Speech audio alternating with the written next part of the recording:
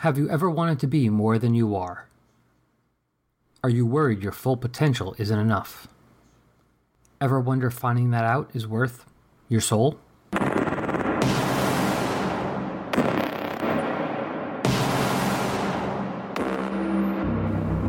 Best Event Ever is back for 2018 with DC's 1995 event, Underworld Unleashed.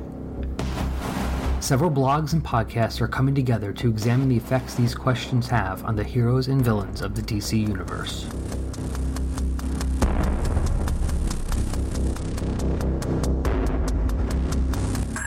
Join Justice's First Dawn, Comic Reviews by Walt, Chris and Reggie's Cosmic Treadmill, Pop Culture Palace, Diana Prince Wonder Woman, and Between the Pages, among others, as they examine the effects these questions have on characters like Ted Knight, Blue Devil, Sentinel, the Martian Manhunter, and Darkseid.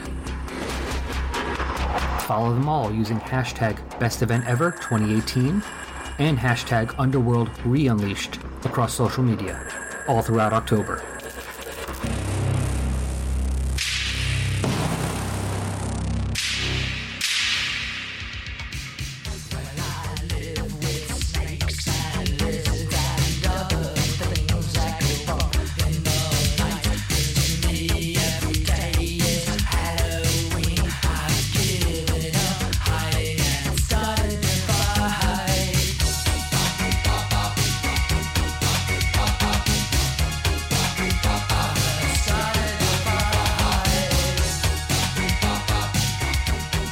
Hello, I'm Mark Sweeney, and in this episode of ITG, I'm thrilled to be participating in the latest installment of what's become a super fun annual tradition, the hashtag Best Event Ever, where several game, comics, bloggers, and podcasters come together and revisit one of the great, or not so great, crossover events from DC Comics' glorious past.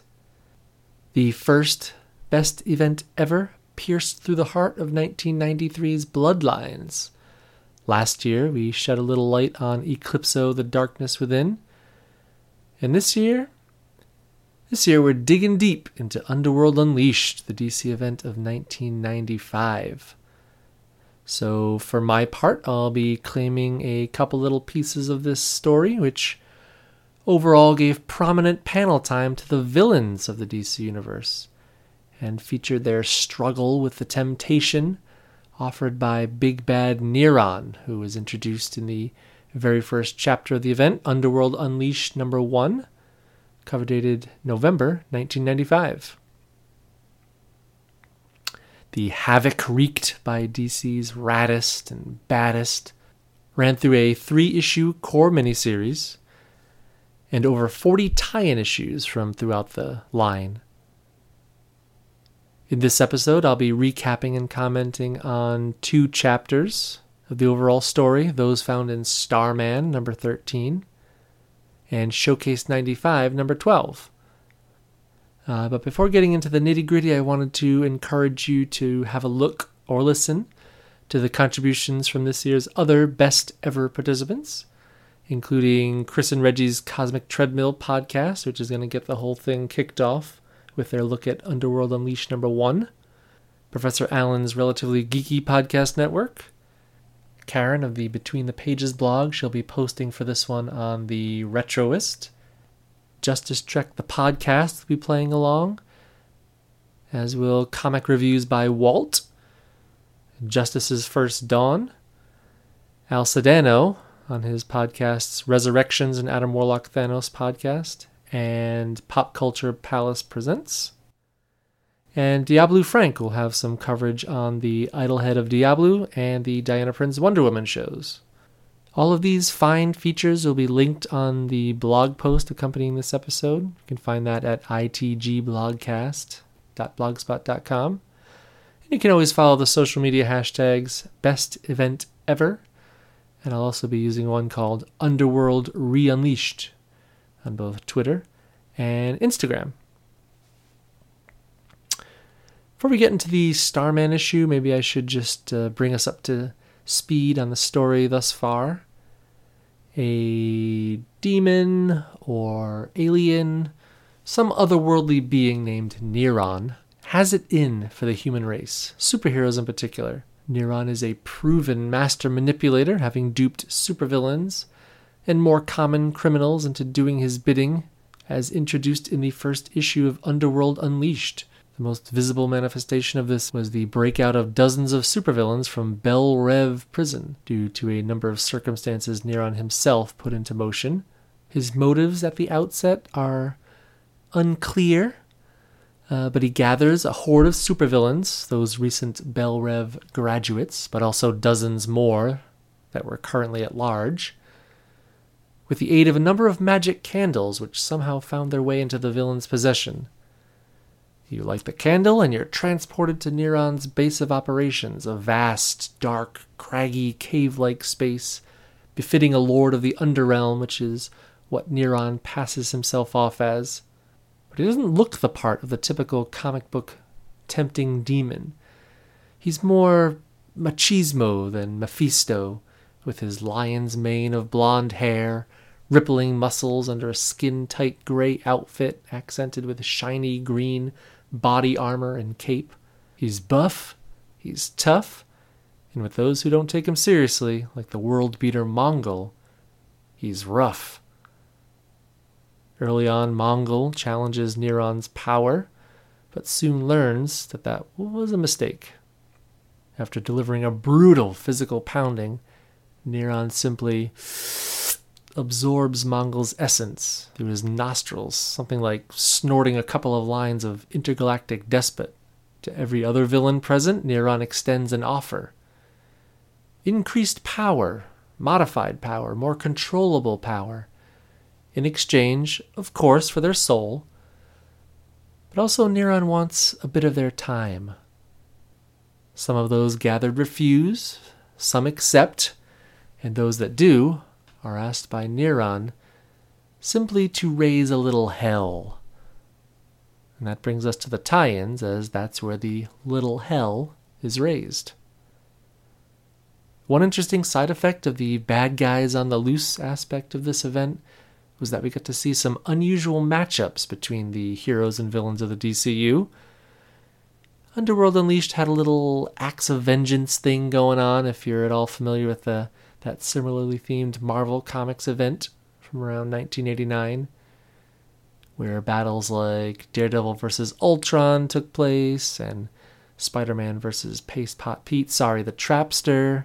DC case in point, this issue of Starman features confrontation between Ted Knight, the Golden Age hero and original holder of the Starman name, and infrequent Batman foe, Dr. Phosphorus.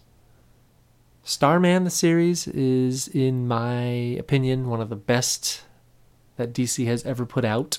It spun out of 1994's event Zero Hour and told the tale of, in part, Jack Knight, son of Ted, and his superheroic growing pains as issue by issue, Jack accepts the legacy of his father, his own legacy, and becomes less and less the reluctant hero. Starman almost immediately became a series for DC history nerds, the way writer-creator James Robinson and series regular artists Tony Harris and Peter Snabjerg celebrated the idea of heroic legacy, but also a sizable chunk of DC's publishing past. But they did this not at the expense of telling a modern, engaging comic book story.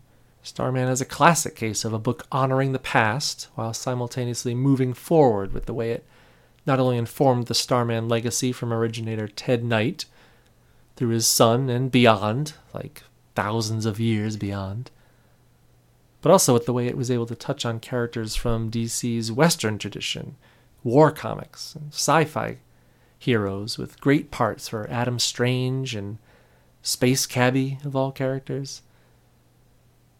As I said earlier, Starman is the tale of Jack Knight, but only in part. It is his story, but really all of these disparate elements in Starman are in service to flesh out the story of Opal City, the heart of the series, and Robinson's contribution to DC's great tradition of fictional locales. I'd put Opal City right up there, at least on the comics page, with the likes of Gotham City and Metropolis. And Opal City is the setting of Starman number 13, Cover dated November 1995. The story is called Sins of the Child, Part 2, Ted's Day. This Underworld Unleashed tie-in occurs in the middle of a 5-part story about a rampant crime spree in Opal City perpetrated by Jack's arch-enemy, the Mist. The credits here include James Robinson, writer, Tony Harris, penciler, Wade Von Graubadger, inker, Greg Wright does the colors, Bill Oakley the letters, and it's edited by Chuck Kim and Archie Goodwin. The cover is painted by Tony Harris. It shows a wary Ted Knight in his favored 40s style of dress, pleated pants, tie, vest, and fedora, armed with a Buck Rogers-looking sci-fi pistol below a large image of the floating head, the flaming head of his opponent in this issue, Dr. Phosphorus. This is a good example of the way its Underworld Unleashed participation changes the look of a title's cover. The regular Starman logo is turned on its ear, knocked out of the way by the Underworld Unleashed trade dress, which is a logo across the top edge of the cover, borrowed from the core miniseries. This cover treatment was used pretty much without exception for all the tie-ins. The story subtitle, Ted's Day, refers to the fact that this takes place over the same amount of time as the previous issue of the series, but events unfold here from Ted's perspective rather than Jack's. The story opens with Ted and Jack on the steps of an Opal City courthouse in which Jack had just been exonerated of a murder charge pressed earlier in the series, to engage in some typical Starman-type dialogue about Ted's favorite visual artist, happens to be Jackson Pollock, but names like Wyeth and Edward Hopper are dropped here too. I often imagine these occasional tangents about old Hollywood, various collectibles, and art movements throughout the series, that they were straight transcriptions of either conversations James Robinson had recently had, or they were internal dialogues maybe rattling around in his head, but they were always fun to read when these sorts of tangents came up. Jack and Ted make their way back to Ted's observatory home/workshop and continue to shoot the breeze and some pool till they realize that a couple of their associates, a reformed Golden Age JSA adversary Solomon Grundy and Mikhail Thomas, an alien starman that they've been looking after recently, are missing from the property. In the current climate of the Mist's crime wave, the Knights suspect foul play, and Jack leaps into action. He grabs his Starman weapon of choice, the Art Deco-esque cosmic staff, souped-up version of the cosmic rod his father had used decades earlier, and he takes off into the previous issue to search for Grundy and Mikhail. Ted performs his own search around the city after Jack misses his promised 2 o'clock check-in phone call, navigating through the crime spree and a cacophony of sirens and alarms, ending up at police headquarters to speak with one of the O'Dares, a family of siblings, all working for OCPD in some capacity. A little worn out after this, Ted, in pretty much his getup from the cover, looking as if he stepped out of some 40s film noir, returns to his observatory, but when he switches off his car radio, there's a sudden change in the artwork here. Suddenly, the color is drained from the panels, so it almost looks like we're watching a 40s film noir. It's an interesting design choice. It's a good one, in my opinion, as it intensifies the only thing allowed color over the next dozen pages, the blazing hot, molten orange skin of the killer who's been hiding out in the observatory in wait for Ted. It's Dr. Phosphorus. So, old Bat-Foe Phosphorus was once Dr. Alex Sartorius. At one point, he was accidentally bombarded with radiated sand, and this turned him into a creature with superheated, transparent skin that would burn and poison with radiation everything he touched, including his clothes. He fought Batman a few times in the late 70s, early 80s.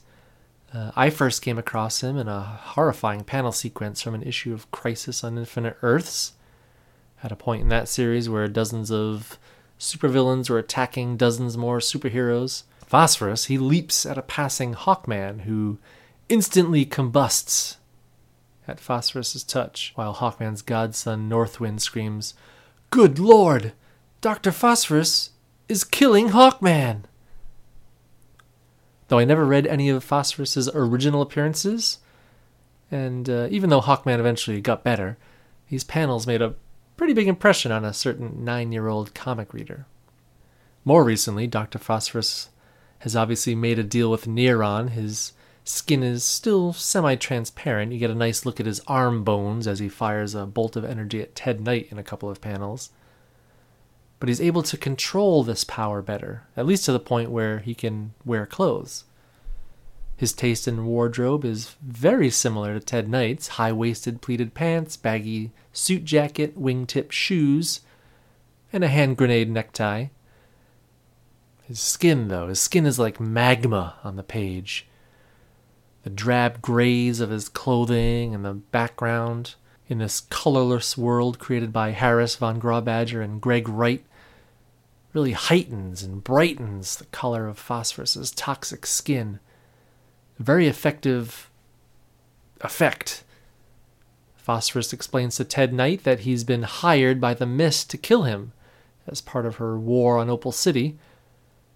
But he confirms that he'd been intercepted by Neron, who'd given him his increased power.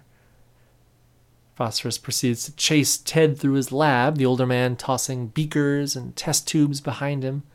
When the pair stumble through to a workshop, Ted buys a minute by pushing a chain-suspended engine that knocks Phosphorus off his feet. At this point, the villain's body temperature activates the sprinkler system. This was part of Ted Knight's on-the-fly plan. But the downpour from the sprinkler has no effect. Phosphorus eerily wades through the steam, seemingly unstoppable. But Ted's little failure here has given him an idea. Suddenly the phone rings, and a very confident Phosphorus is compelled to pick it up. It's Jack, phoning home about 8 hours too late, but he's got a good excuse. He's got his own problems. * see last issue. Phosphorus coolly tells Jack that he's too late. His father is dead. And then immediately hangs up. But I wouldn't count those chickens quite yet, Doctor. The bad doctor catches up to Ted Knight in what looks like his Starman trophy room, which is full of mannequins dressed in various Starman costumes from throughout the years, shelves of gimmicks from old enemies, and that cool pistol from the cover. Ted grabs it, whirls, and fires off a couple of shots. But Phosphorus gets a hand on him, leaving behind a smoking burn wound on his arm. One of the ray blasts actually connects and forces Phosphorus back, and as both men are reeling, Ted thinks to himself about the promise he made recently to Jack to develop cosmic energy for the good of man after retiring from the hero biz. The generator he constructed for such energy being right here in the room, and the special coolant needed to house that generator. And now Phosphorus must be standing right where Ted wants him, because with a quick yank of a nearby chain, a huge mass of heavy-looking liquid coolant comes pouring down over a shocked Dr. Phosphorus. And a quick swat across the back of the head with a metal rod does the villain in. The only color in the next panel is Ted's bright orange arm wound at the spot where Phosphorus touched him. And that may hold some significance in the series going forward. I'd keep an eye on that wound, Ted. Completely exhausted, Ted slumps into a chair. And just as an electronic switch ushered in this black and white world with Phosphorus's pursuit of Ted, when Ted switches on the TV, color suddenly floods back in, closing out the noirish confrontation with his attempted killer. TV news catches Ted's attention. The Mist is still on the loose. There are explosions and more killings throughout the city. And the on-air personality voices the very question Ted now asks himself. Where's Jack? Where's Starman? As this particular chapter of Underworld Unleashed comes to a close. I've always loved this issue of Starman. It's a successful entertaining single issue of a comic book series, functions well as a chapter in one of said series' major story arcs, and I think it succeeds as a contribution to the Underworld Unleashed event. There are some DC crossovers where participation in the various tie-in issues would seem to grind various storylines to a halt, where those creative teams would have to shoehorn in details from the crossover.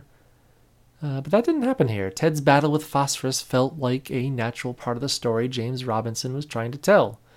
The Mist's crime wave and the havoc it was wreaking on Opal City. And I get the sense from the dozen-ish plus Underworld tie-ins that I own, that was a common positive trait in this event's tie-ins. Just about any superhero comic you pick up is very likely to have a battle between a hero and a villain. Why not a villain that made a deal with the devil? Seems like a very low-risk way to participate in a line-wide money grab. But I think James Robinson and crew did a particularly good job with this issue. And with the couple other annual crossover events that they participated in, with Starman being a standout tie-in to both 1997's Genesis and 98's DC 1 Million. Starman 13 is definitely worth checking out if you haven't already. I generally choose to cover uncollected comics here at ITG, comics that haven't been reprinted very much, if at all. This issue has been represented in a couple of Starman trade paperback collections and omnibuy, but I was happy to waive my rule, my guideline about collected comics, and this little BEE event allowed me to recap an issue from one of my absolute favorite series. Okay, next up we'll check out how Starman cast member The Shade participates, or doesn't, in Underworld Unleashed in his story from Showcase 95, number 12. Goodbye, love. Goodbye, love. Didn't know what time it was, the lights were low. Oh, oh. I leaned back on my radio. Oh, oh. Some cat was laying down some rock and roll out of soul, he said. Then the loud sound did seem to fade. Came back like a slow voice on a wave of fade. That weren't no DJ, that was hazy cosmic jive. There's a starman waiting in the sky. He'd like to come and meet us, but he thinks he'd blow. Alright, Showcase 95 was the third of 4 year-long anthology maxi series DC put out in the mid-90s, which would showcase characters and the work of a variety of, in some cases, underexposed comics pros. But in other cases, it allowed writers to flesh out some ideas that they may just not have had the opportunity to fit in the regular series in which they were working. And that's what's going on here with the James Robinson written Shade story in the middle of this issue of Showcase 95. The Shade, part-time supervillain and Starman supporting cast member, shares this issue with a Stuart Moore, Phil Jimenez Supergirl story and a Chris Claremont, Alan Davis Sovereign 7 story. I always forget about this obscure bit of Alan Davis work. He's one of my favorite artists. But I just really have no interest in those Sovereign 7 characters, and I don't think I've even ever read this particular story. It does have a nice and uncommon Alan Davis Dark Side illustration, though, so there is that. Plus, this issue has an outstanding Tom Grummett-drawn Supergirl cover, which does not surrender to the Underworld Unleashed trade dress. The Shade 10-pagers by the team of writer James Robinson. Artist Wade Von Grawbadger. Odd here to see his pencil work, though he was the mainstay inker on Starman at this time. Colorist Debbie McKeever, letterer Chris Eliopoulos, and editor Chuck Kim. Story opens with the Shade, longtime foe of the Flash, or Flashes, both Jay Garrick and Barry Allen, and the Justice Society, on a very personal quest to find a killer who's been operating in his precious Opal City.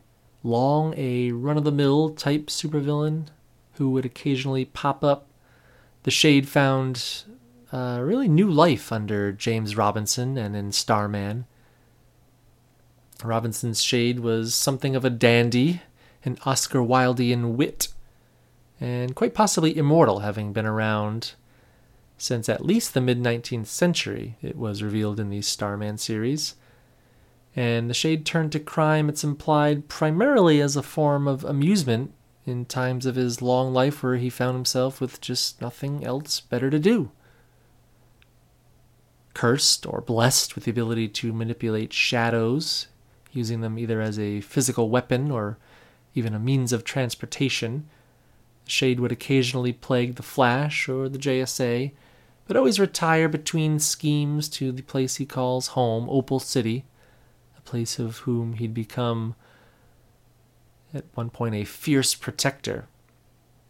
It's almost like the Shade was living two lives, and I don't want to go any more into that for the benefit of those who might not have read the Starman series. But in a way, it's this complicated life what's brought him here to this story's setting, Central City. Apparently, the wealthy Albert Bernelli was the last man to have hired the killer who the Shade's after. And we find that the Shade may have gotten a little carried away with his questioning. Bernelli is dead, suspended from his vaulted ceiling by the Shade's shadowy goo. And when Bernelli's paid guards intervene, we get to see a little more of the Shade's nasty side, as demonic shadow forms rip the men apart. It's this particular moment that Neron has chosen to visit the Shade, to offer him the same deal he'd given dozens other supervillains. Increased power, but significantly, Neron doesn't go so far as to require the Shade's soul in return. And it's also perhaps significant that the Shade wasn't summoned to Neron like most other villains who'd received those magic candles. Over the course of the story, told through the tie-ins, there were a few special individuals that Neron tried to recruit more personally, and the Shade is either lucky enough or unlucky enough to be one of those. Neron, dressed here not in his armor getup, but in a lime green business suit, darker overcoat, goes a little further into his motives here than he had in Underworld Unleashed #1. His desire, he says, is to remake the world in his image, removing from it what he sees as a flaw, the idea of good. By providing villains with greater power for a price, he hopes to tip the scales in favor of evil and just wipe good away from the planet forever. But whatever Neron's selling, the Shade, he just ain't buying. What could he possibly benefit from Neron's gift? The Shade asks. Can his shadow be made blacker? Could he possibly be made more wealthy than he already is? He's already immortal. Basically, the Shade says, thanks, but no thanks. The Shade's nonchalance drives Neron apoplectic. You dare refuse me? Neron tells the Shade that he'll rue this day, and in one of my favorite lines from any comic book ever, dropping his best Oscar Wildean comeback, the Shade responds, Rue? If I had a rue for every time someone said that, I'd own Paris.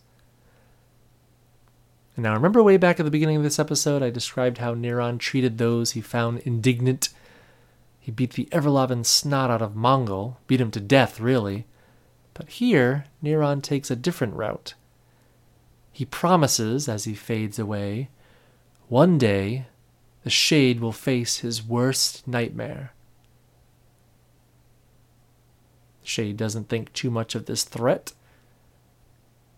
and he leaves the Bernelli mansion full of dead bodies, only a staff cook left alive to hear the Shade's last bit of wit. He reassures the cringing cook of his safety. He'd only killed one before, and if only a jury tasted that chef's salmon mousse, no court in the land would have convicted him. The end. So again, we have here James Robinson making the most of his tie-in opportunity. It maybe by an inch or so moves forward the Shade's personal quest that had been hinted at over in the Starman title.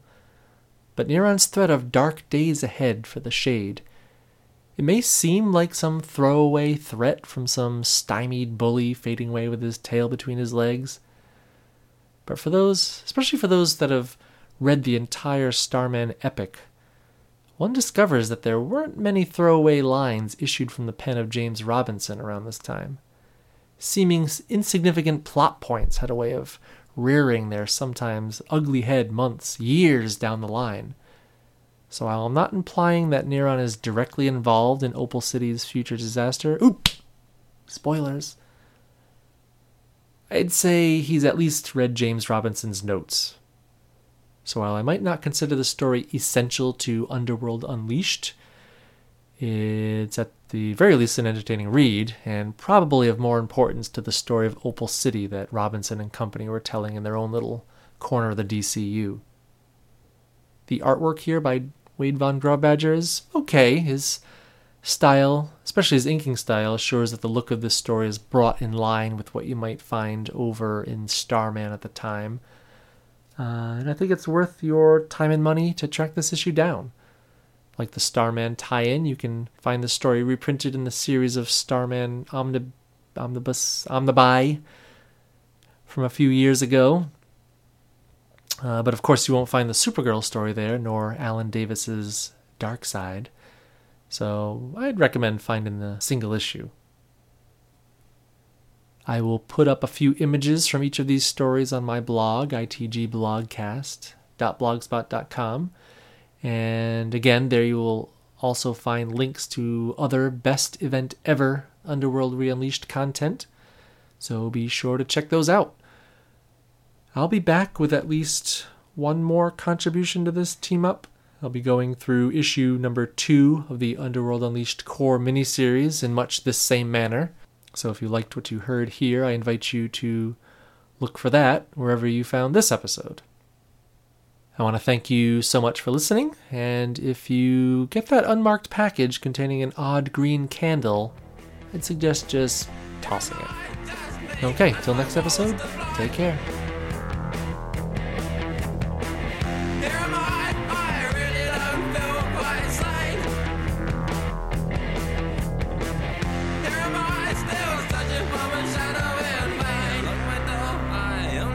Black and white, I'd even try to look ashamed. My shadow in flight, my shadow in